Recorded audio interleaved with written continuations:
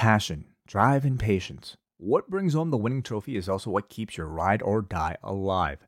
eBay Motors has everything you need to maintain your vehicle and level it up to peak performance. From superchargers, roof racks, exhaust kits, LED lights, and more, whether you're into speed, power, or style, eBay Motors has you covered. With over 122 million parts for your number one ride or die, you'll always find exactly what you're looking for. And with eBay Guaranteed Fit, your part is guaranteed to fit your ride every time or your money back. Because with eBay Motors, you're burning rubber, not cash. With all the parts you need at the prices you want, it's easy to turn your car into the MVP and bring home that win. Keep your ride or die alive at ebaymotors.com. Eligible items only. Exclusions apply. REWIND-A-DYNAMITE from the post-wrestling site. AEW, lighting up the fuse. Sit back and enjoy the bubbly as we hear from John and Wai-Ting.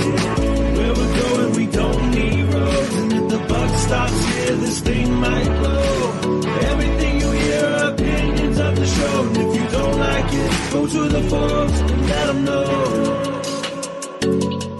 Hello.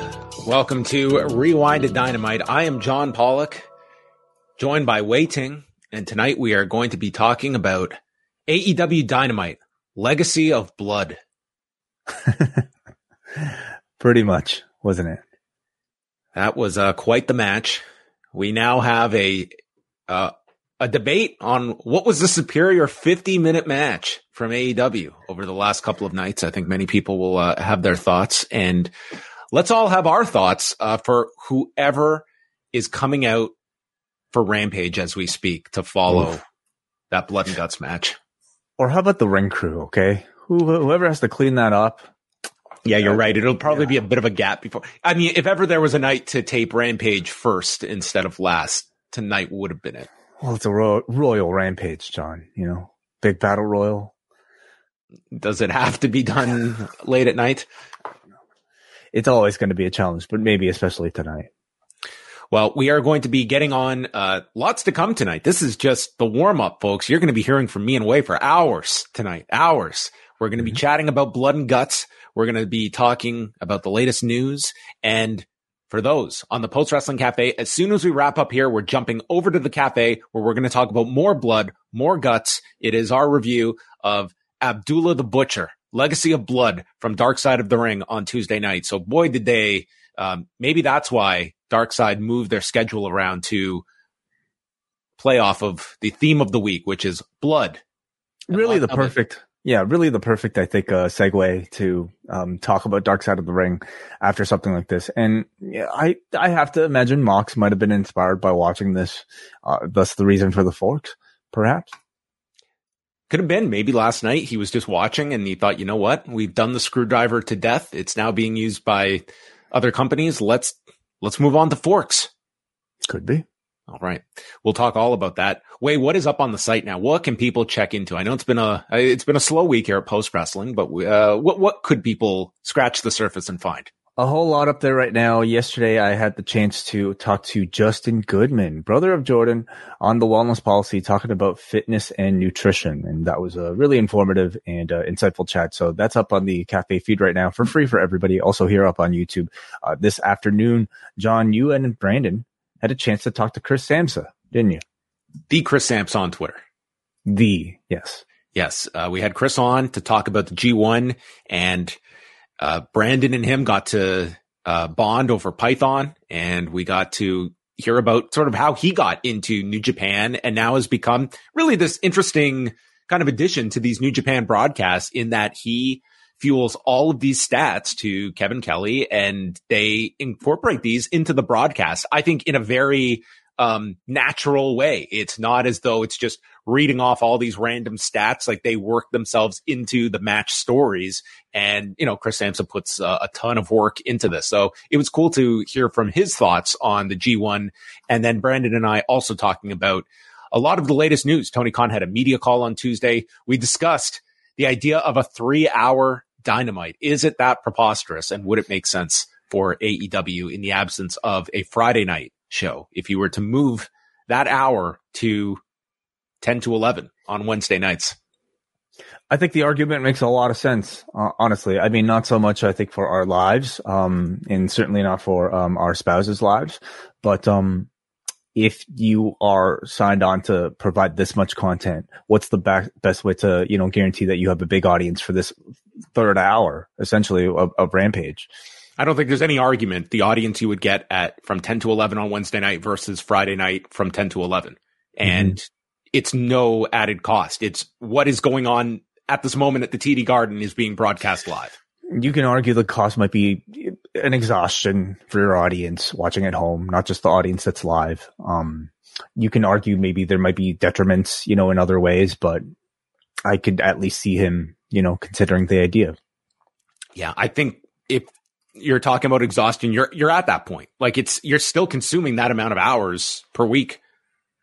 Yeah, but a lot of people aren't choosing to watch Rampage. By putting it on right after Dynamite, you're kind of telling people that this is a part of the show. And do you want to risk people only watching a portion of Dynamite at this point? Anyway, it's a bigger discussion, but that's up on the site. Really interesting conversation as always between you and Brandon and Chris Samsa. Also on the site, just released while we were actually watching Dynamite, our latest G1 coverage show, G1 Climax 33, Night 4, hosted by Karen and Bruce. So that's up on the set right now. Night 3 was covered between John and WH Park yesterday. So that's all up at postwrestlingcafe.com or video.postwrestling.com. Wei was very happy to hear WH on the show on Tuesday. I mean, he's kind of been missed on some of these New Japan reviews, and in a G1 context, it's always very refreshing to hear WH takes, as well as his new scale. He has a new rating system that you have to listen to the show to get the full appreciation of. So that is up. And then there will be another G1 show on Friday with WH and Eric Marcotte, as they will be chatting about the next G1 card. There'll also be one dropping on Sunday. So tons of shows coming up. Friday night, Wei and I are going to be live with a review of the Ring of Honor pay-per-view that I would certainly assume coming out of tonight is going to be Claudio and Pac in the main event. I think that was where most people were led in the direction of, and I would think that they will make that announcement probably imminently. We should even keep an eye on that tonight. Yeah. Chat room, keep us updated if that becomes official, but that seems very likely at this point. So live at 11 p.m. Eastern time. And also we've got Rewind-A-Way that's going to be dropping over the next 24 hours. AWA Super Clash 85, just because. So look forward to that as well coming up. Let's talk about a couple of news items before we get to Dynamite. Rick Steiner, not going to be part of WrestleCon. WrestleCon put out a new statement, and they stated that when we allowed Rick Steiner to return to our convention as a vendor guest of Tony Hunter Promotions, we did not adequately take into account the impact his past words from our last event still held in the LGBTQIA+ community. We initially allowed him to return because, one, we still feel that people deserve a second chance, and number two, Rick did make an apology to all parties that chose to be present. 3, we lacked any type of code of conduct harassment policy that clearly defined our expectations as a convenient participant. He went on to state, after a thoughtful dialogue with Brian Bell of SB Nation's Outsports and host of the LGBT in the Ring podcast on Monday, we agreed with their opinion. It was necessary to have some type of public acknowledgement and apology from Rick Steiner at an absolute minimum to allow him to attend Detroit. Because we understand this issue required great urgency, we gave Rick Steiner 24 hours to make such a statement. Unfortunately, there's not currently, and we do not expect to receive such a statement, and we have therefore made a decision to revoke our permission for him to attend. They go on to state that they have now instituted a draft of a code of conduct and anti-harassment policy that will be placed on their website, and that is the latest. So I think from all sides, this was handled to me pretty hastily in the sense that here was somebody that was not even willing to make a public apology. And it just seems like WrestleCon announced this and either thought that there wouldn't be any blowback or felt that it could be managed. And instead it just became 24 hours of really, bad PR for WrestleCon. And in the end, Rick Steiner didn't even want to put out a statement or anything like that. He wanted this to be a private matter, and thus he's off. So I think this was something that just, I don't know, maybe it was just not well thought out in terms of what the expected reaction would be. And the fact that, this guy, if he's not even willing to make a public statement about it, you can draw your own conclusions to that. Mm-hmm, mm-hmm. Whether he wants this to just go away and not be a bigger story or what. But anyway, it just seems like this was something that was avoidable, and now he won't be at WrestleCon. So that's that. Yeah. I mean, I feel like the end result, like I feel WrestleCon handled it well in the aftermath of some of that outrage. In speaking to people that might be a lot more aware of, like, you know, the harm of his words, and in taking action beyond that to try to request at least a public statement from Rick Steiner. And then subsequently, they weren't stubborn in the sense of like, where we're just going to ride out the negative coverage and people will tire of it and move on to the next news cycle. Like, they did take active measures, like speaking to an individual in the community and, you know, seeking out a public apology from Rick Steiner. Like, you can't say they just simply put this out and then they didn't care about the backlash. It seems like they did take that aspect to heart.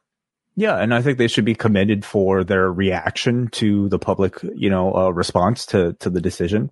In the end, I think this guy just kind of has shown his true colors that much more, you know, towards the public. And I have even less reason to want to, you know, support anything Rick Steiner related in the future. It doesn't read well when he was asked to give a public statement and opted not to do so, and has not addressed it at all publicly since. And it just seems as though, you know, whatever he did privately, it's like only those people that were involved in that can speak to what they determined was his sincerity or lack thereof from the story. Ryan Danielson gave an update today. This was just a day after I had asked about this on the media call, but he confirmed that he got surgery on his arm 2 weeks ago and had a steel rod and 9 screws inserted. He said surgery went well. I'm on the road to recovery, but no update. Obviously, that sounds very significant. And as Tony Khan mentioned on the media call, that it was worse than originally thought. And, you know, that night, you know, Danielson has not had it checked out by, you know, at that point, he's talking about an hour after this injury and is thinking 6 to 8 weeks is reasonable. That does not seem likely. He seemed to think it was simply like maybe a smaller fracture rather than a clean break. 6 to 8 weeks was probably a very early estimate without really seeing x-rays or anything else. And that timetable coincided with the idea in the room that, man, all in is maybe it's possible. I would say that's probably unlikely. Not to say he couldn't appear on some of these big shows in a non-wrestling capacity, but it would be pretty much shocking if he is wrestling anytime soon. It's really unfortunate. I mean, it's AEW's biggest show. He's one of the biggest names on the entire roster, and I imagine would have been set up for a pretty big match. So you have to wonder how Tony was pivoting, who his opponent was scheduled to be. Unfortunate, but man, like these things happen in wrestling, and he's going to be coming back, I think, with quite the like legendary story to tell coming out of that match where he wrestled it with a broken arm. Won it with a broken arm. He won it with a broken friggin' arm. Yes. Ratings notes, Collision did 579,000 viewers, 0.20 in the demo on Saturday night. So they were even in viewership, down 8% in the demo, 24% drop in 18 to 34. But I would state a 0.2 you have to be happy with on a Saturday night. And thus far, they had the really strong number for week 1. And then, all but the Hamilton shows, I would say have been good numbers. I would classify them as good numbers minus the Hamilton show, which, you can look at that as an aberration. The next time Punk does not wrestle on the show, do we see a similar drop? Because all these other episodes have featured Punk matches. Could be this Saturday. You're right. We will see this Saturday because all they have announced so far is the trios title match for Saturday. And I really feel the idea of like leaving more match announcements to Rampage. I really feel for Collision, you need to have at least like a 1-2 lineup for Collision by Wednesday to set that audience into the weekend, knowing what's happening. Because this Saturday could be tough. I don't know if that trios match is necessarily drawing everybody in, regardless of what gets announced on Friday night. Raw did 1,855,000 viewers and a 0.57. So in line with what they have been doing. They were up 3% in viewers, 2% in the demo. And this was not having to contend with the home run derby. But looking at Raw just year to year, they continue to be up significantly, especially with younger viewers. And then the really interesting number was Tuesday's NXT that did 746,000 viewers, 0.21 in the demo, up 11 and 9% respectively. And this also was their second largest number of the entire year, behind the Seth Rollins Braun Breaker episode from a few weeks ago. Men 18 to 34 was up 37%, although women in that demo down 28%. So I don't know what that says about Dominic, but Dominic's, that final quarter got a big bump with Dominic and Wes Lee. It was clearly Dominic going for the title. That was the attraction on this show, and Dominic winning the North American title, which certainly the numbers would suggest like a short or even extended run with Dominic on NXT, not the worst idea. Judgment Day is as hot as it's ever been, and I think this could be something great for Dominic. And, you know, it shows like an interest in Dominic here that I don't think would necessarily command this interest on Raw. I think it's perfect for everybody. I think everybody wins coming out of this. You know, Dominic is a type of star that, he doesn't have to be booked strong in order to be used, you know, a lot and to gain a lot of value out of. I mean, you saw it with the Cody program where, you know, the guy like never really been booked strong, but nonetheless, I think attracted a decent amount of attention for a Cody program in between the Brock matches.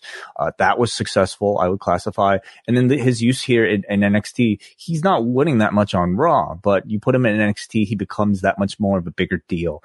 And despite not winning that much on Raw, gets some of the biggest reactions, you know, on really any program that he appears on. But on NXT, he feels like a big star. The North American title is a title that is kind of like, it's valuable to somebody who hasn't been on the main roster, but like somebody who has like a Solo Sikoa or now Dominic Mysterio, it's a great prop and it's a great sort of like just, you know, reason to be able to say, look at the Judgment Day. They've got a ton of gold and it's a great attraction for NXT. So I think everybody wins.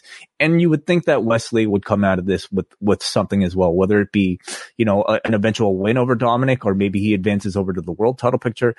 I can't imagine he'd be just left behind as a result of this. So potentially, I think everybody could benefit. Maybe he's going to go back to like depressed Wes Lee out in the ocean, and then we're going to see him like watching Impact Wrestling on his phone with Trey Miguel and Zachary Wentz back reunited. I feel like he's in a better spot, but it's always possible. Yeah. I also want to mention on NXT, first with Dominic, it was a great little tie-in having Tony D'Angelo pass by Dominic and, you know, mention like someone at prison saying hi to Dominic or whatever.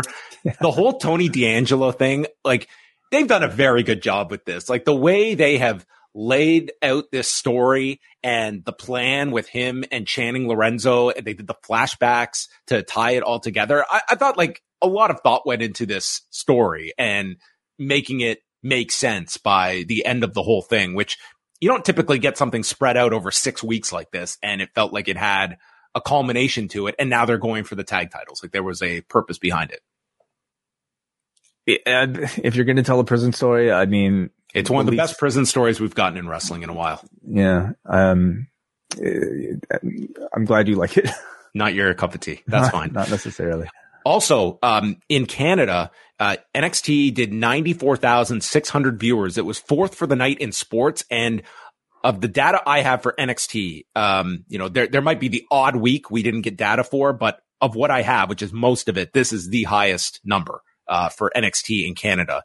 And the replay at 11 p.m. ranked in the top 10 for sports. So there was certainly interest in both countries. Maybe that it certainly endorses Dominic as the North American champion, the fact he's drawing in both countries. I think he should promote that fact in his next promo. And Dark Side of the Ring did 178,000 viewers, 0.06. So a bounce back after falling last week for the Adrian Adonis episode. This was the fourth most watched episode of the season behind JYD, Doink, and the Grams.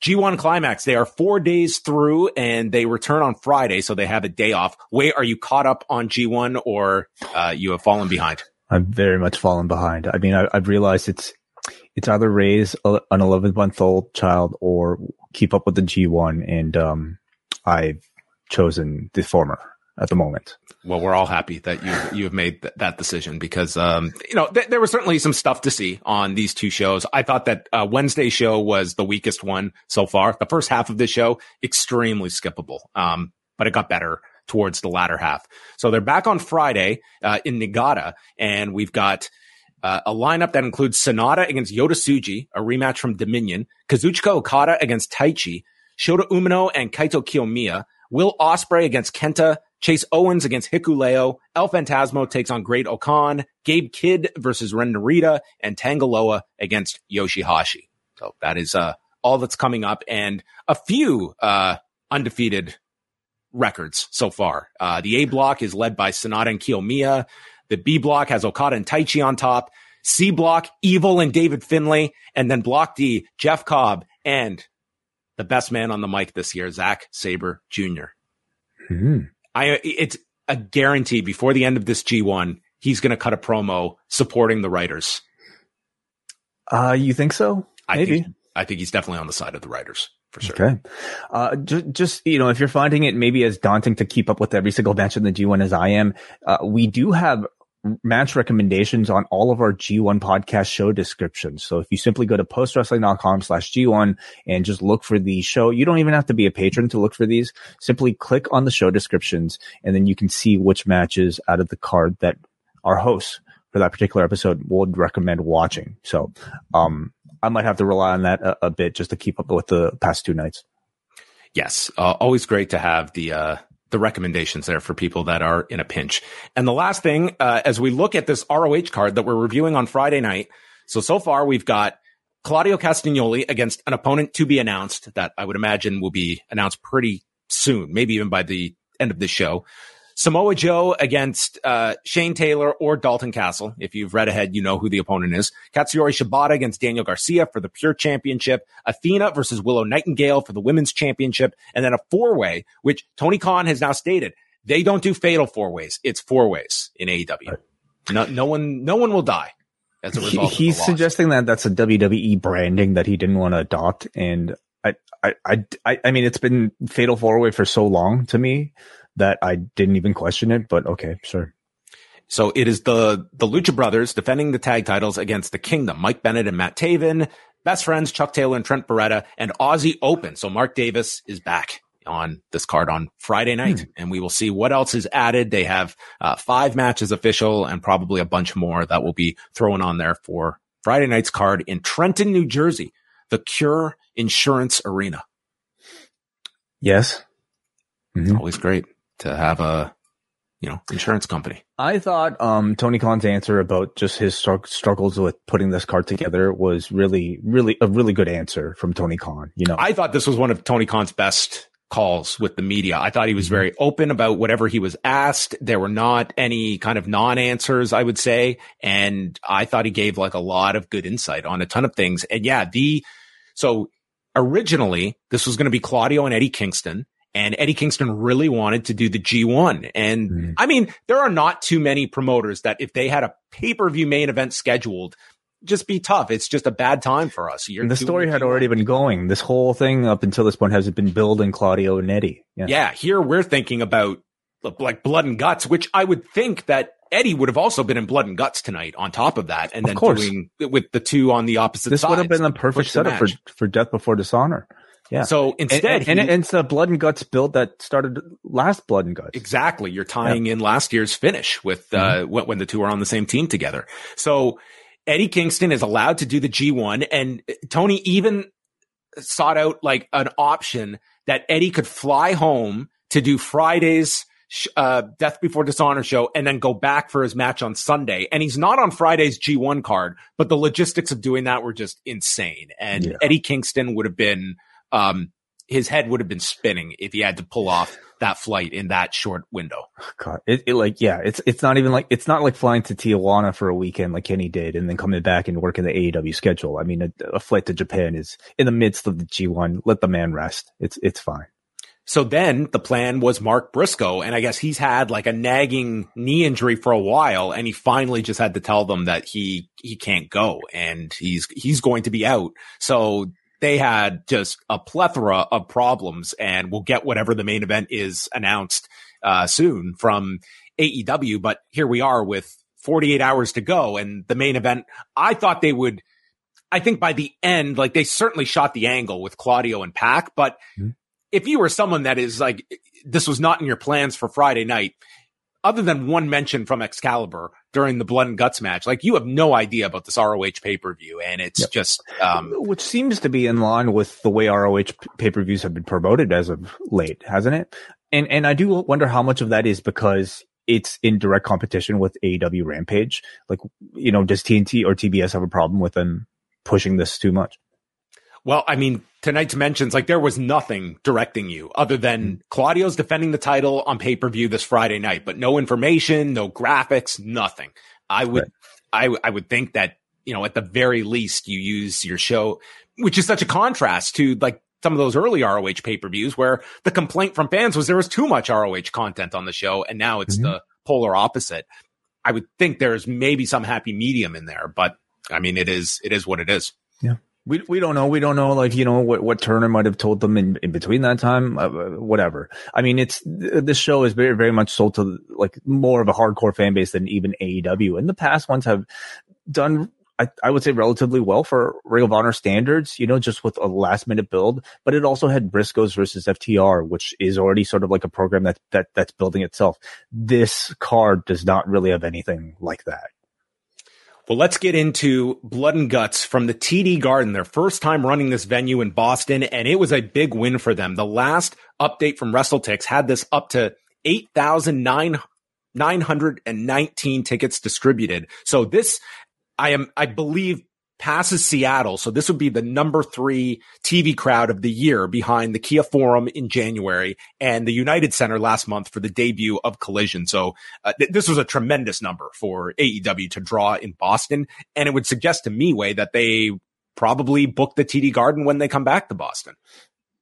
Sure. I mean, how much of it is Blood and Guts? And can they replicate something? I would say this is all Blood and Guts. Like this is, this has steadily increased from the announcement on. Well, can they do this well without Blood and Guts, or would they look to, you know, have something just as big as a special attraction? I think you draw a number like this and you have the confidence that you come back in 6 months and that you're going to retain a lot of this audience that came. And I mean, this crowd was amazing, just amazing. Like we got some great crowds this week. We had, I don't even know what you would list as your best matches of the week, but what a loaded week when you incorporate everything and you throw this Blood and Guts into things. We are sponsored by Shark Week that kicks off on Sunday, hosted by Jason Momoa. Yeah. A lot of drama with Aquaman too, it sounds like. Stuck in post-production hell. They're on like their 3rd set of reshoots, and it's been in post-production for like 18 months now at this point. So, do you see what they're projecting Barbie at this weekend? This thing's going 150? to be, yeah, it's like it's just steadily climbing and climbing. I feel it, man. I feel the buzz. Is Christopher Nolan going to take it on the chin this weekend, or do you think they'll hold their own? I'm thinking Barbie does a lot better. Barbie's going to win. It's just a question of by how much. Right. I mean, is it even, you're right. Like, I mean, you look at Chris Nolan versus Barbie, like, I don't know, 6 months ago, I would have said, yeah, the Chris Nolan movie. Who's going to watch the Barbie movie? But, a lot of people are going to watch the Barbie movie. Word of mouth helps. And I think having, you know, family friendly option helps for a lot of people. This post-wrestling podcast is brought to you by NerdWallet's Smart Money Podcast. Financial literacy can be daunting, but it's one of the most valuable things you can equip yourself with. On NerdWallet's Smart Money Podcast, their trusted financial journalists offer easily digestible, conversational discussions on topics like balancing your portfolio. If you think an ETF is one of Cena's 5 moves of doom, this show might be for you. Planning for your tax bills this April, so you don't have to worry about a visit from Erwin R. Shyster. And putting away more money for retirement, because unlike most wrestlers at the end of their careers, most of us should only plan on retiring once. Listen to NerdWallet's Smart Money Podcast on your favorite podcast app. Future you will thank you. Well, we did not get the sounds of Barbie Girl or anything, because first we hear Baltimora for the last time as the music ends, and there's Jungle Boy out in the sweltering desert of Massachusetts, known for their hot deserts and cavernous land. And there, they didn't say this was. He didn't say he did this right before the match. This was weeks ago. This was somewhere else. He's out in the desert. Could have been a few days This ago. when Danielson and Yuta were out there doing neck bridges. So he's who's he burying here? Was that indicated, or was this just symbolic of his? So I mean, Excalibur said that he buried his boots, but I feel like I saw a body attached to those boots. That's what I thought. I didn't have time to rewind this, but I thought I saw someone going in here too. I think it was metaphorical. Yeah. He buried Jungle Boy, basically. So he buried Baltimore. That's it. Yeah. The rights in perpetuity were put underground. So this limo pulls up and he gets into the back of the limo.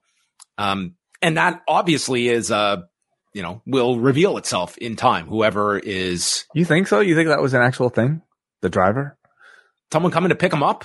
Well, maybe you just hired a cab. Maybe you just called Uber X. It's been consistent every week. A driver has gotten him out of trouble with Hook. So I think it's only natural that someone is revealed down the road.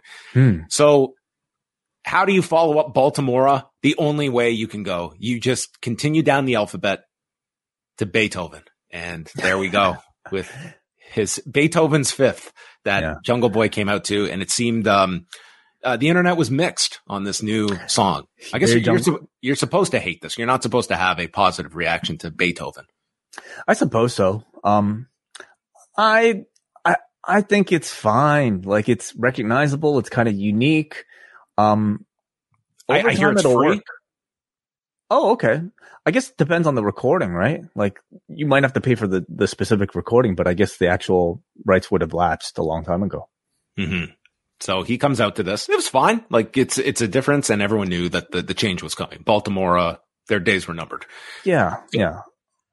It's Hook against Jungle Boy, and right from the get-go, like, this crowd, they sounded incredible on this show, and they were so electric for the start of this match. You would think this was the main event. And Hook goes after him with body shots, and then Jungle Boy rakes the eyes. Taz was great in this. We talked about how difficult Renee had to struggle calling Dean Ambrose matches in WWE, and it was just so clunky. And I don't think we take for granted just how seamless it is for Taz. We all know it's his son. We don't hide from it, but it's also, he's not caught up in it. And this was a perfect example of it. Like, he's calling it, but he's not freaking out. It's like his son's a wrestler, and he knows that he applauds, that was a smart move to rake my kid in the eyes. And I think Taz was really strong here, but not to the degree of overshadowing either. It helps that Taz's character, at least in AEW, is really that of a coach. And when you're coaching, you're essentially kind of like talking about things from the sidelines, and you're not one to, especially as a babyface, want to get involved at all. So he's basically, you're watching like soccer match with like, one of the players' dads at whatever community center, I would love to have Taz coaching soccer.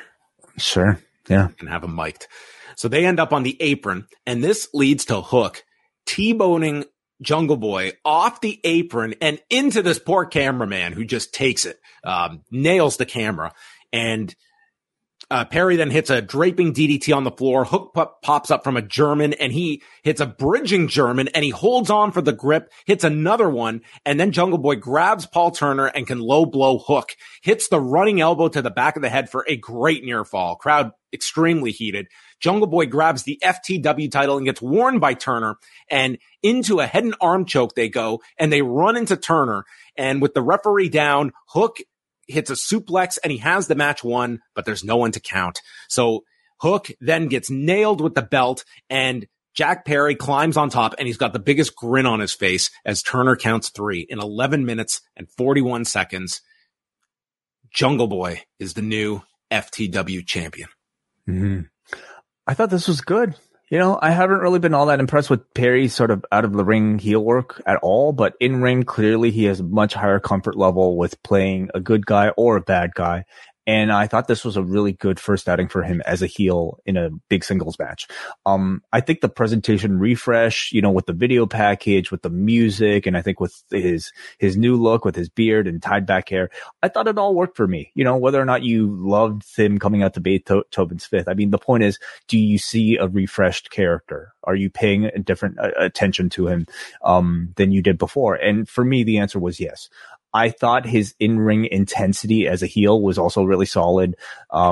He does come across a little like generic bad guy to me, at least in the way he's booked with some of the like pretty generic heelisms. But I thought he did a good job with, playing the old hits basically. And the booking made sense because he's on a brand new path. You want to establish him. You want to give Hook somebody to chase. I thought tonight was a positive overall. Yeah, I think that Jack Perry is like, this is step one of a multi-step process. I think of him finding himself as a heel that he's going to have to do on national television, but you couldn't ask for a crowd that took to him better. There was no fighting with the crowd. They had the clearly defined babyface and Hook, and they hated Jack Perry. So from that sense of it, it worked. And I'm happy to see where he's at thus far. And this is probably a good level to have him at. It's not as though they're shoving him into the world title picture or something he is not capable or ready for. The FTW title is very much like AEW's version of the North American Championship in NXT. You're not really losing anything by taking it off of somebody. Hook was not doing anything with it whatsoever. While as, Jack Perry taking it off of Hook actually means something, at least tonight. So yeah, let's see if this feud continues. Dominic and Hook. That's going to be like this generation. Like, Dom has said he wanted that match. Could you imagine what a match that would be with the fathers, coaching? Yes. Maybe they could have a soccer game. Alex Marvez, who is just becoming like a parody now of a reporter. He's chasing down the hottest story. So he spies on Jericho and Don Callis having a meal together, and Callis is showing something on his phone, probably showing, look at this guy taking me down, thinking this was real. No mention, no footage of that attack, or even like Takeshita attacking Omega. Like, what was the purpose of this angle that they shot at Triple Mania? I guess that's a good question. I can understand not wanting to glorify, what is basically sort of like a fan attack or something that's unprovoked. I can get that. But the Takeshita part, I mean, that feeds into the match tonight. Like, what was the purpose of sending Takeshita for this whole thing? Well, maybe he just wanted a trip to Tijuana. I hear it's a fun town. Okay. Yeah. Well, he got it then. Taz explains they spot Marvez, they kick him out. Taz explains, I don't want to be on camera right now. And he's still selling like the effects of like that last match and seeing his son lose. So again, I thought Taz was very good. Then we go to the latest, bro hang. Last night, MJF and Adam Cole, they are outside of a restaurant that is revealed as the legendary Kowloon's in Massachusetts. And MJF, I would love to go at this point. Like I had only kind of recently learned about it and how like it really is like, it feels like it's such a landmark for wrestlers that wrestle in the Boston area.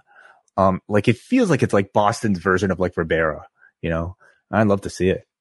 Well, they serve spicy food and alcohol is what we learned, disguised as water. So Adam Cole wants MJF to face his fear of eating spicy food. It's one thing to not care for spicy food. It's another thing to fear it. I could see it well, what do you mean? Do you have a fear of poutine? No, I just don't like it, but it does not keep me up at night. I'm not frightened by the sight of it. Well, he's scared of spicy food. Well, he gave in pretty easily here. MJF is telling him the story of slamming Big Bill in the Saskatoon Silverdome, and then their food arrives, and they're eating their spicy food, and it's really hot, and then they need water. And as they're chugging down the water, the waiter informs them it's 100% alcohol. So they should be dead right now. Yeah. This was like 100 proof. Okay. So they're like, this was just, they gave them moonshine here to wash down their food. We get a time lapse and they're drunk. Yeah. My favorite Adam Cole. Cole playing drunk. Acting. He wasn't any better this week than he was last week, but we're just running with it at this point. And they start to look at the waiter. And Cole thinks he looks like Sammy Guevara. MJF disagrees, says he's a dead ringer for Garcia. And we end this segment with the two of them getting up and apparently landing a double clothesline on this waiter that we never get to see. So they perfected it the night before, while drunk, and avoided a hangover the next day for this match. Yeah. How you typically prepare for a match, sure. Yeah, these are incredibly corny, and I think in some ways they make this show look kind of cheap, you know, especially like involving your world title program in these sort of segments. But they're fun, and I think the more you lean into the corniness and the cheapness of it all, the more it becomes kind of endearing. And most importantly, these end up like resulting in the great types of reactions you see in the matches like we saw last week and especially tonight. They're effective and they work. They performed well, these segments last week. And I mean, clearly this has like, I'm not the biggest fan of these segments, but it would be wrong to deny that they are working. And this audience, like they really want to see these two become friends and they're totally into it. And there's a lot we'll get into the match of just like what a simple layout and demonstration of tease your fans with something, make them want it, and then give it to them. And this crowd it was something to watch.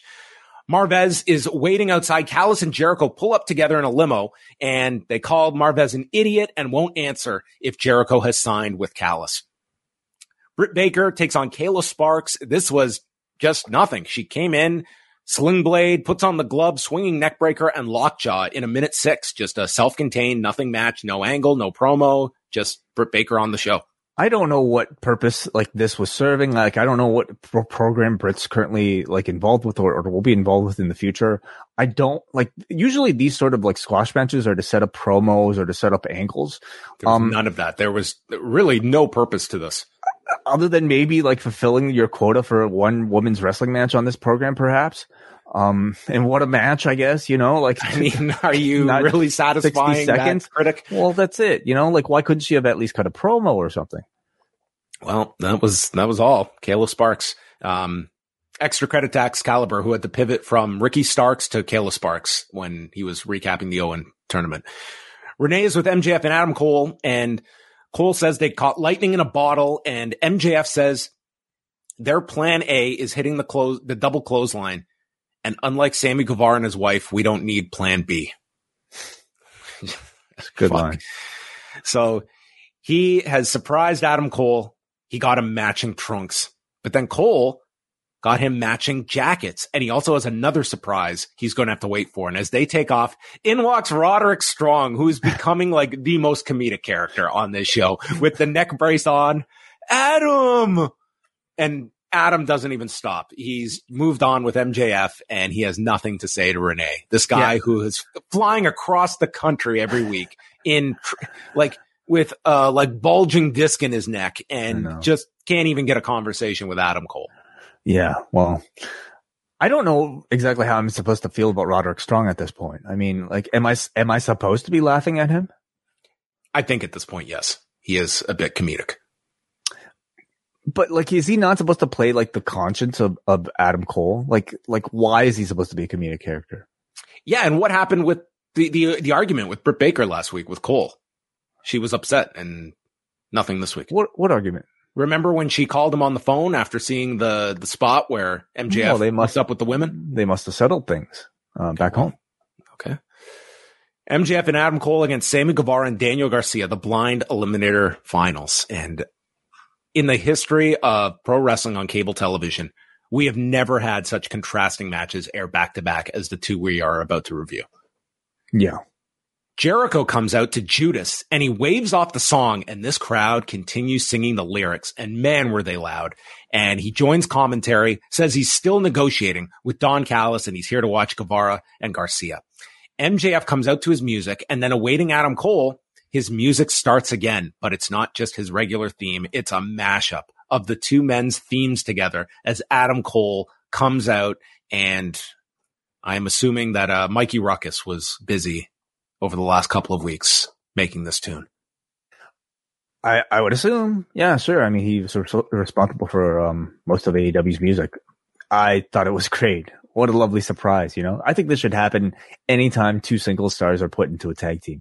And I'm saying mashup, okay? Not the sort of excuse of like, what do they do for like some of these big show like teams that were just like straight up cuts that were just god awful that the WWE used to do. Remember they used to do this? Yes. they were just like hard cut between like one song to another, like with no musicality it like put into it at all.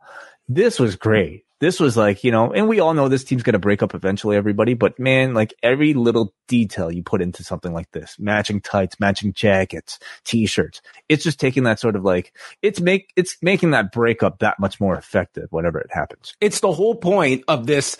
Like everyone knows what's coming, but you have to convince the audience that these two have such a friendship that you don't want to see them break up. Like you're giving people the reason that they're friends so that it will mean that much more, that you're actually invested in these two being friends.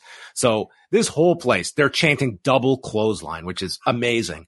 And Garcia and MJF start doing a dance off, and this crowd is going nuts for this. And then MJF calls for a dance off. He goes down to the timekeeper section and starts playing music. And we get Garcia and Guevara dancing. And this, I can't even properly describe, but they had a whole routine down here. Don't know if they'd get a 10 on execution, but they certainly did on effort. And then Adam Cole came in, and this man is like the world's worst dancer, and ends with a record scratch, and then the JAS attack them and the match begins. But this was right out of a PWG or, you know, some of those Mania weekend cards that was, I'm sure some people will lose their mind over how they started this, but man, this crowd was electric for this. Mm-hmm. This was a risk for sure. Right. You know, especially like talking to like doing it in front of an AEW audience that is going to criticize every single thing that doesn't necessarily fit into what they want their professional wrestling to be. And I almost wonder at this point, did they just put this in there to specifically piss those people off, just to be able to say, hey, like this is what professional wrestling could be. It was fun. Like this entire program has been, the tone of this entire thing has been slapsticky, and this crowd has been eating it up. And I think something as ridiculous as this perfectly fit into what this feud has been so far. We've been seeing this over the last month where Dynamite, it's been focusing on a lot more outside of the ring character work, and MJF and Adam Cole has been example one of that. And this certainly continued that. Do you think that this is a concerted effort to differentiate this with Collision that is starting to get this reputation as being a more traditional meat and potatoes wrestling show? And this has coincided with Dynamite taking, like, these are segments that you would have, I don't think, ever seen on AEW in year one or two. And they're getting much more, I think, free to do stuff like this. And the MJF and Cole stuff, like, there's certainly going to be an audience that hates this stuff, but it is also character work that seems to be working for them. And this match certainly was evidence. I mean, it's possible, but I mean, you're also going to get MJF and Cole having a match on Saturday, you know, so how much of it is it a concerted effort to separate Dynamite from Collision? And how much of it is just what we've always known with AEW? And that's, you know, every feud, basically every performer kind of having their own style and their own, you know, especially up top, you know, their own direction to change tones. If they will they try and have a dance off with FTR in Hartford? I think that one's a bit more unlikely. But are there going to be comedic elements about Saturday's show? I'm sure there will be. I'm sure the double clothesline will be a big spot. So the match itself begins, and MJF just starts running the ropes and puts up his arms. Like, MJF in these matches, it's amazing because, like, this whole match, it was, when you consider who's in this match, this was like the safest match and done with like maximum reactions. It was like they have it all figured out, and this audience just ate it up, and they could just get the most out of the least in this match. And it was amazing to watch this. Like, just like the over the topness of MJF doing the dramatic fall onto Sammy's groin, and just for any reaction, they would call for the double clothesline. And this audience, like, they were going to lose their minds when this double clothesline was finally hit. So Jericho is getting frustrated seeing his team getting with Garcia and Guevara getting, you know, controlled by Cole and MJF. MJF teased the crossroads at one point, and then after Garcia applies a Dragon Slayer on Cole, he reaches the ropes and stomps Cole's knee.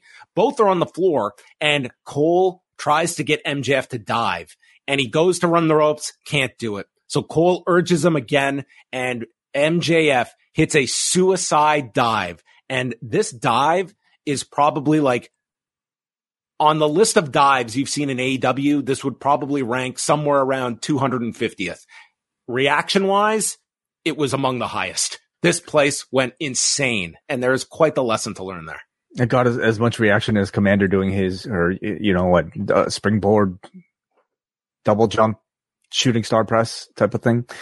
It's a big difference though, because, once you're over, you can really get away with the simplest thing, right? And guys who don't have that mic time nor the talent and the ability of an MJF to, talk and to perform in non-wrestling segments aren't going to have that luxury. They do have to do springboard, shooting star presses and things like that.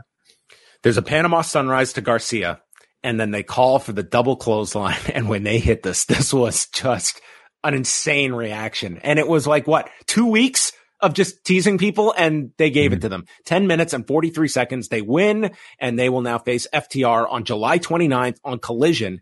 And then Garcia and Guevara, they brush past Jericho on the ramp, leaving him out there.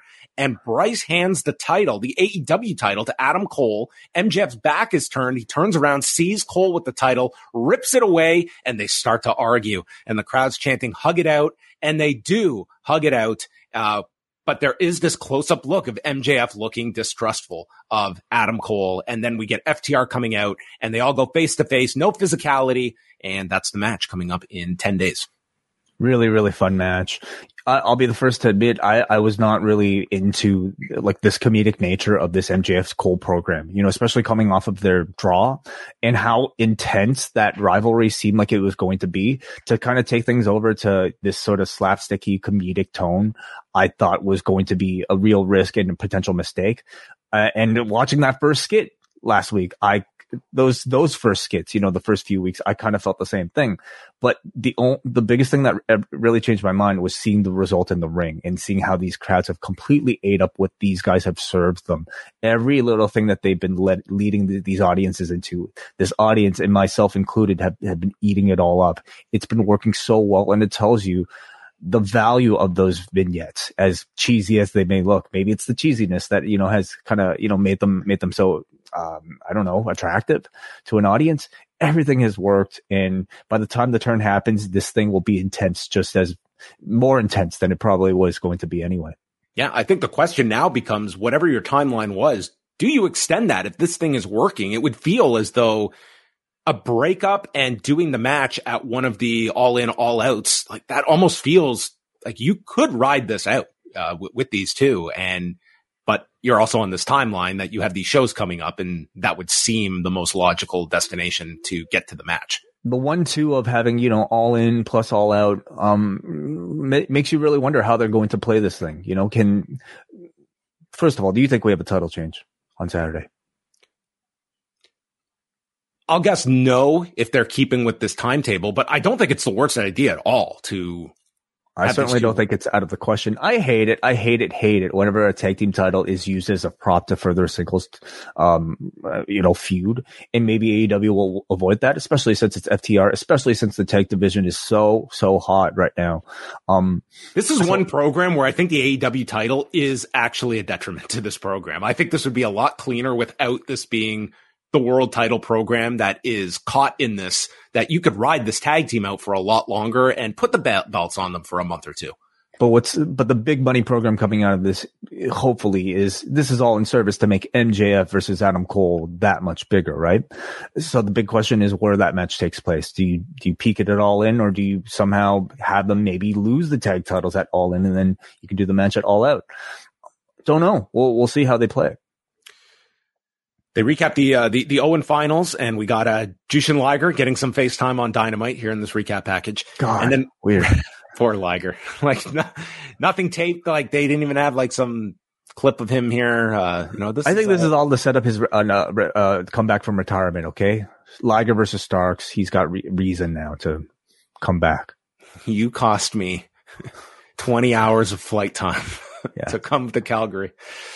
Renee is with the best friends, Darby and Nick Wayne, and she goes over. Chris Statlander is defending the TBS title against Marina Shafir on Rampage. Darby and Nick Wayne are in the Royal Rampage and notes that Orange Cassidy has the night off. And Darby asks Orange for a favor to give his friend AR Fox a title shot, who took him in when he was homeless. And Orange Cassidy agrees to defend the title against AR Fox that they said would happen next week. And so that is what we have coming up, presumably on Wednesday. Chompy, the shark mascot, came out, and Taz did not want to be touched by Chompy. Also on Rampage, we've got the Acclaimed and Daddy Ass against QT, Aaron Solo, and Johnny TV. And Collision has the Trios title match with House of Black against the Acclaimed and Daddy Ass. More matches to be announced on Rampage. You find it interesting that the Royal Rampage winner is getting a TNT shot at All Out and not All Out. They mentioned the winner gets. So that is, that's a really long time for this winner to kind of hover as the challenger. And does it suggest that there might not be a TNT title defense on All In, or will that champion be determined, or that challenger be determined? I think it's just a case of who will be champion come All Out. This is the guaranteed challenger. I don't think they put that belt on ice for a month. Right. Mm-hmm. Blood and Guts. This was mostly the whole second hour of the show, starting off with Claudio Castagnoli, who had been on a training sabbatical to get ready for this week, and looked in tremendous shape. Second was Kenny Omega, and they get the 5-minute period. And chance of use this ring, as Claudio would deny the fans seeing Kenny in this other ring. The poor fans sitting on the other side, because all the action was taking place in the ring closest to the ramp. Well, Omega finally tossed Claudio into the other ring. They got plenty by the end of the night. Pac was in third, so it's 2-on-1 against Kenny. Hangman is fourth, and he comes in checking on his former partner, Kenny Omega, and they are able to even up the numbers. Number 5, Jon Moxley, who won a NAGA tournament on the weekend and thought, you know what? Let's go all out on Wednesday night. This guy, I think Jon Moxley and Matt Jackson had their respective death wishes for this show. Like, what can we do in this match that can separate us from life? That was the goal.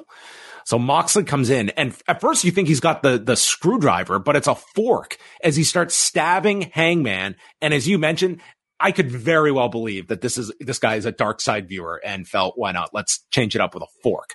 And then he hands a fork over to Claudio, and Moxley gets a bucket and dumps broken glass onto the mat. This is around 9:15. So we got like glass spots throughout the next 35 to 40 minutes of Dynamite. And I think just about everyone took glass spots in this match.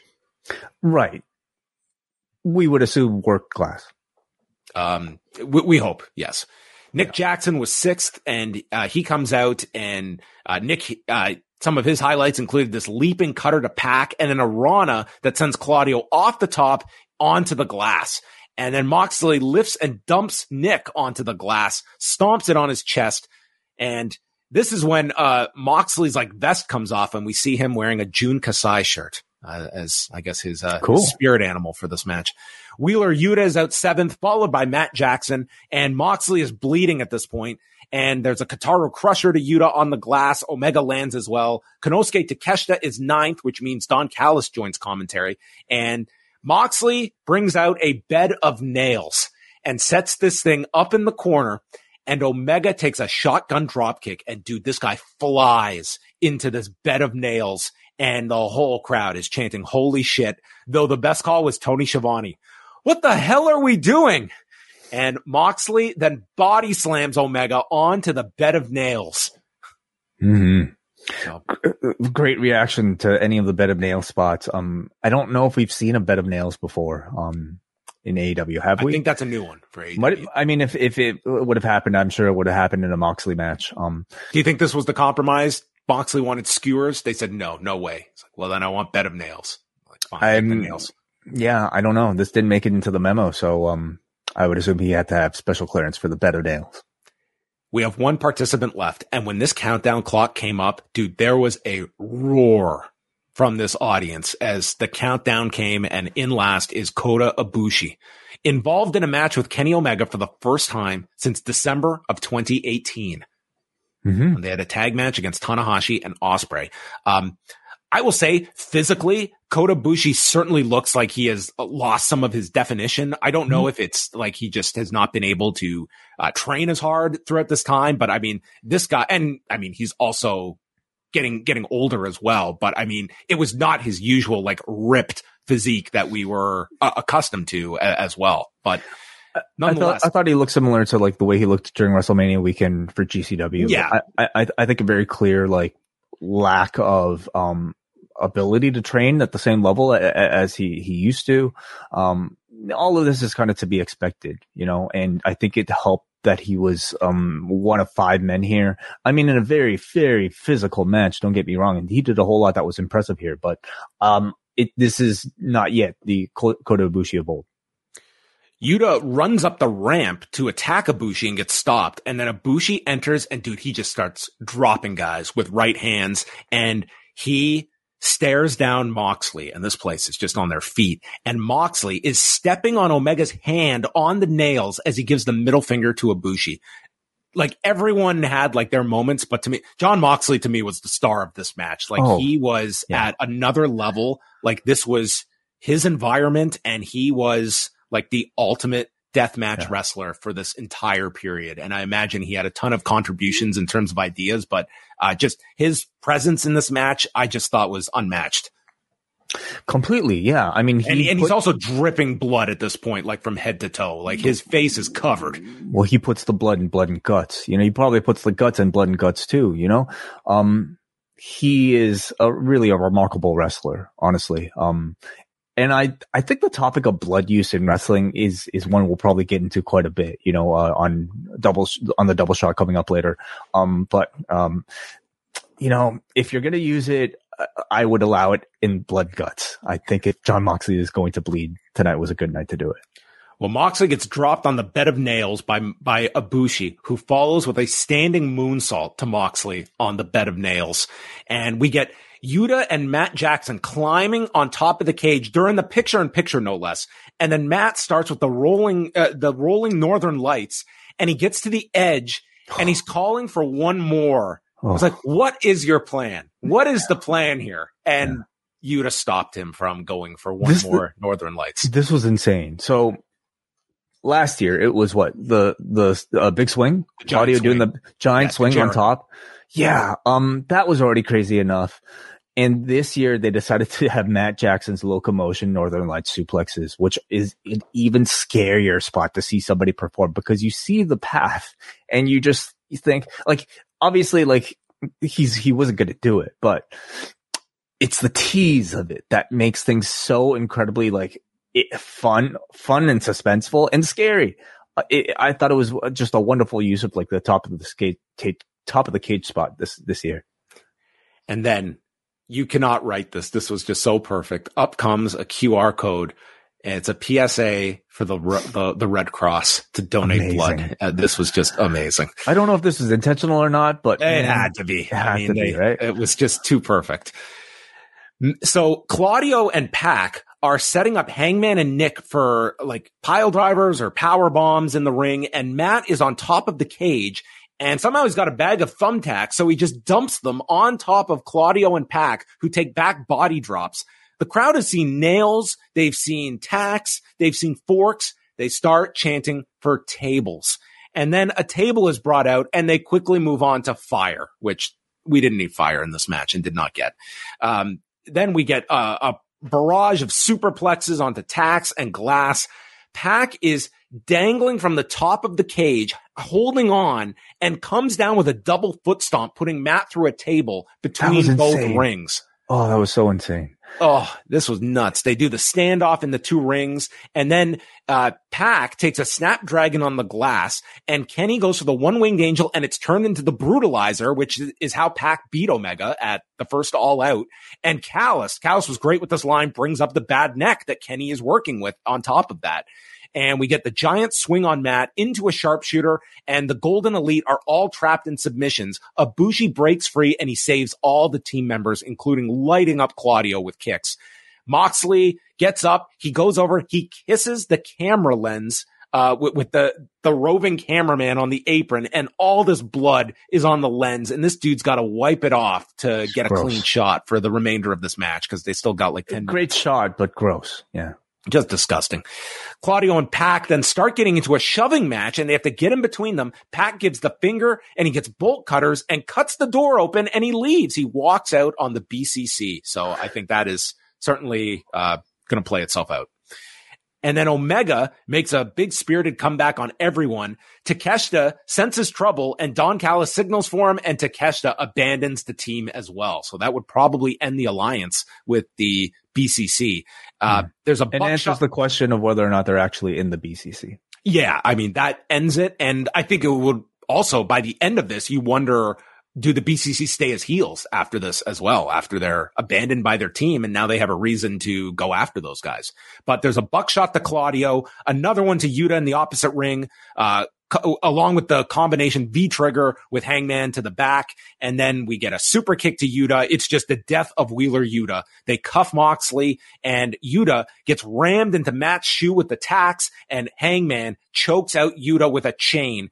50 minutes and 52 seconds as Kansas plays us out. And Claudio is there helping up Yuta. Ibushi is getting into Moxley's face, and like a dozen matches that come out of this potentially, based on everyone's availability. And this was spectacular. The end, Tony afterwards also made mention that it was Mox who surrendered to save Wheeler Yuta.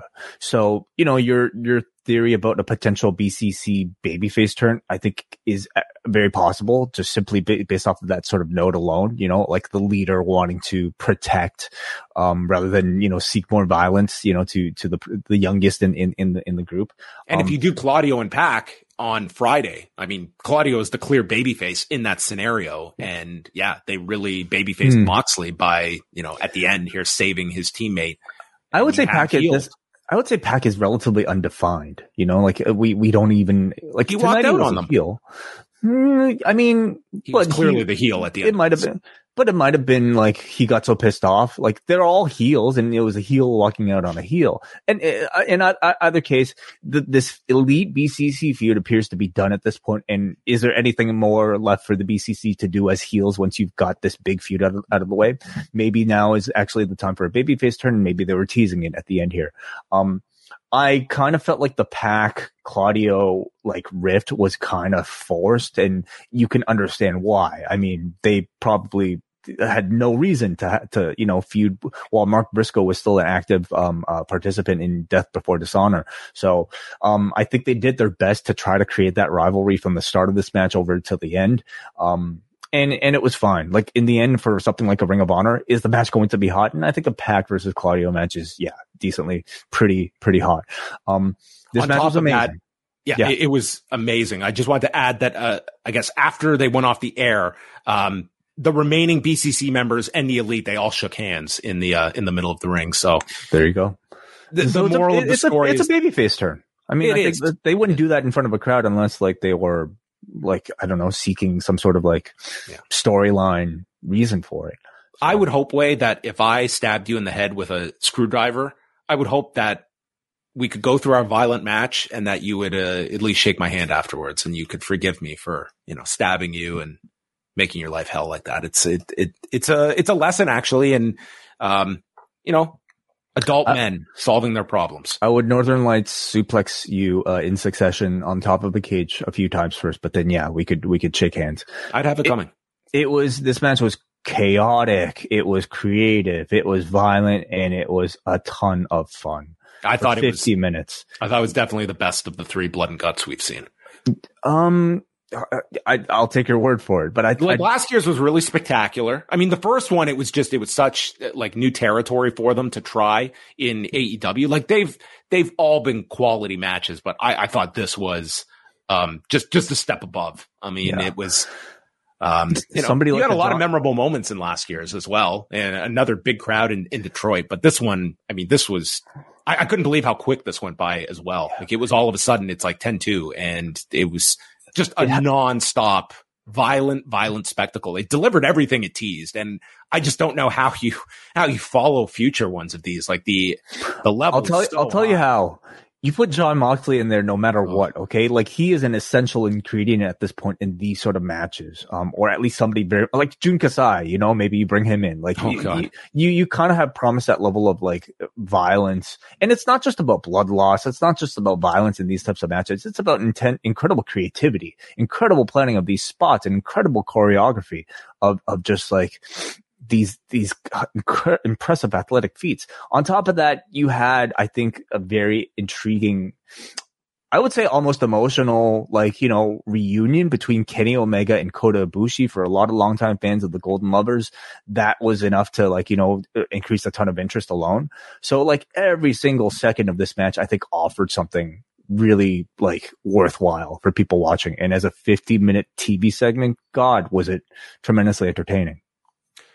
All right. Well, that was pretty spectacular edition of AEW Dynamite that had a wide range of matches and angles on the show. Let's get to feedback because we still have the double shot coming up. We have a few people here that want to chime in. Let us start off with Benjamin, who writes in, MJF and Cole against Sammy and Daniel Garcia was so entertaining and fun. Blood and Guts is chaotic fun. I hope everyone gets time off to recover. It's a little sad that AEW has 5 hours of programming now and could only squeeze in one short women's match on Dynamite tonight. Kind of figured Jack Perry's heel persona was going to be Hollywood Jack Perry. The music change was good. Not sure the FTW title has meaning, even after they contextualized its history in the show. AEW has too many titles. Hollywood Jack Perry would probably be, I mean, a little too predictable. Plus the fact that, like, the man's just not an actor. He's from Hollywood, but he has, like, no credentials to his name, and it seems to, you know, maybe call for maybe a bit more of a flamboyant character that Jack Perry is just simply not. So that sounds like an awkward fit, just without seeing it. I think branching off from, like, you know, not being reminding people that, you know, he's Luke Perry's son is probably going to help him in the long run as well. Kenny says, I was at the show live and I hate to say it, but the tag match should have been the main event. Outside of the stunts, the crowd seemed to not know what to do during Blood and Guts, and nothing got the pop that the double clothesline did. Wrestling is funny. I also wonder if they needed to do a better job letting the average fan know who Ibushi was. Hook came off as a much bigger star. At the end of the night, Kenny made a speech, and the Elite and BCC all shook hands and hugged, a nice moment after a brutal match. It's interesting. Did that come across to you, John? Like, not in the least. They went nuts when that countdown clock came up. Everyone knew it was Ibushi coming in. I think that it was, I didn't sense at all that this crowd was not into this.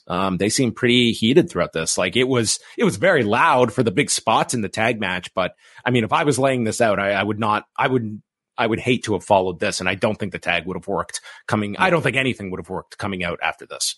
I agree. Could they have made a bigger deal of who Kota Ibushi was? I'm always in favor of introducing a video package or something just to kind of catch audiences up about, you know, why this is such a big deal. For me, at least, Ibushi seems like a bigger star than like a Vikingo would be, that I would assume the audience might know. But you're right. Like, a lot of people would have no idea what the connection is and why he's supposed to be such a big deal and what the hell the Golden Elite even are. So I don't think that ever hurts. They didn't do it this time. There's a super chat here. Let's go to James sends $10. Thank you very much, James, for that support. He says, great show tonight. I just wanted to shout out Way for the help of getting set up with a VPN. It greatly improved my viewing of Blood and Guts tonight. Thank you both for all you do. Not a problem. NordVPN.com/postwrestling. Give some love to, one of the sponsors of this show in the past. And, AEW Plus is really the best way, honestly, of watching these shows. Let's go to Brian in New Jersey. Blood and Guts was wild and chaotic with some big memorable moments, but any real story to the match didn't really surface until the final minutes as Pac and Takeshita abandoned ship and the Golden Elite unleashed BCC-level violence with a 5-on-3 advantage. It also felt its length more. I thought Anarchy in the Arena was better overall. I enjoyed MJF and Cole against Sammy and Danny even more. Blind Eliminator Tag might be the best tournament AEW has ever done. First, Baron Corbin meets himself in the woods on Tuesday, and tonight, Jack Perry buries Jungle Boy. A good amount of self-reflection this week. Yeah. Baron Corbin met this mystery man in the woods that turned out to be Baron Corbin on Tuesday, for those that did not see it. I thought, like, man, this is our redo of the Undertaker. Doppelgangers exist in pro wrestling. Mm-hmm. Can I say? Let's go to Cody from Maine, who says, I've been to every AEW event held in Massachusetts over the last 4 years, including tonight's show. This was easily the hottest crowd the area has seen yet. Not sure of the reason for the Brit squash, but everything else delivered. The tag match was fantastic. Has it been a goofy detour for the world title picture?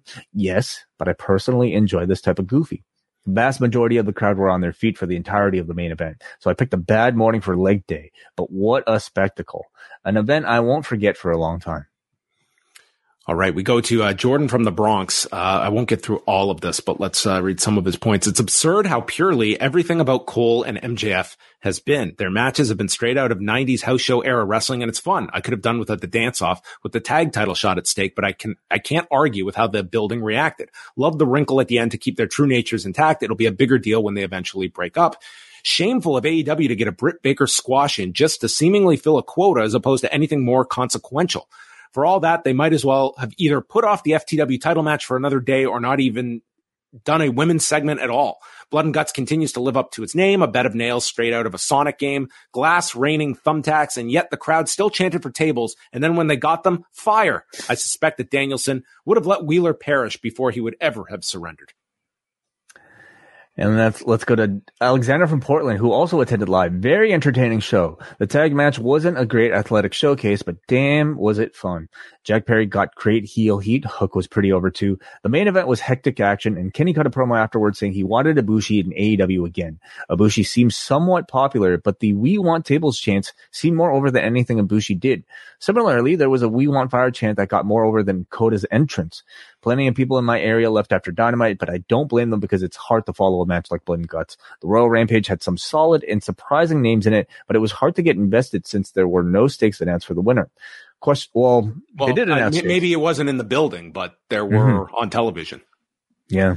Question, where do you see Hangman going from here? I could see the Bucks getting back into the tag title scene and Kenny getting revenge over Takeshita, but Hangman seems like the odd man out. Yeah, I don't see a clear path of where he goes next. So are we safe to assume that Ibushi is only like one and done or something like this? If you want to read into that promo, like it certainly was not a case of like he came out and then after the show up goes the graphic or anything like that. So yeah, I think that's certainly what people are going to take from that. I think there's always some potential in, telling some sort of like, hey, like, battle between Kenny's two tag team partners, in Hangman and also Ibushi, or just any sort of combination or pairing between any of those. I think there's something there. I think the Elite have to stick together for a little bit, right? Like they just went through all that just to kind of band together to take on the BCC. I think a match with House of Black potentially is available. That's a huge money trios match. So and probably something like quick with the Dark Order to get to the House of Black. Like you have that lingering. So I think that could maybe be your bridge program for TV. And maybe that gets you to the House of Black for one of the big shows.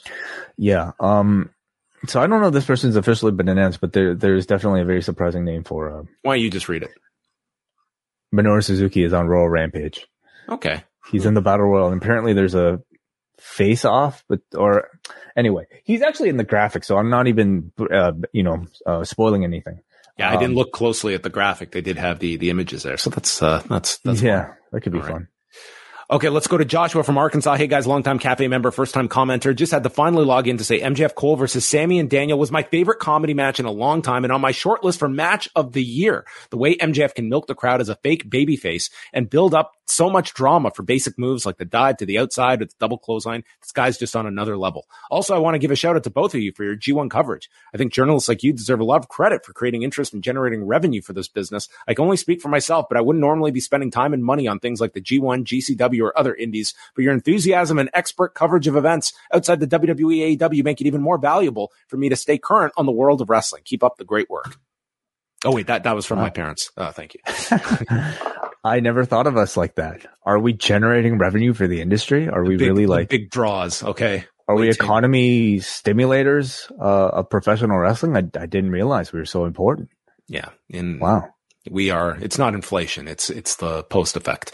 All right. Well, thanks for everyone's feedback. A lot of great points and feedback, and especially those that were there live. Quite a few of you in Boston. We have a lot of listeners in Boston, it sounds huge in Boston and huge everywhere we go. And we hope that you will be going to the Post Wrestling Cafe, because in about 2 minutes, we are going to be up chatting about Dark Side of the Ring from Tuesday night. We don't sleep, we don't stop, and we record everything. So that's coming up. And then the next time you will hear us is Rewind Away, dropping Wednesday. Thursday night. AWA Super Clash 1985. Not even going to ask Way the question, because he has, like Jungle Boy, he's buried his own grave. Yes. Dug his own grave was the term I'm going for. So this is going to be a fun show coming up, because I'm extremely tired, but we are going to keep going. Thanks to everyone for joining us tonight. And that is it. Roll the credits.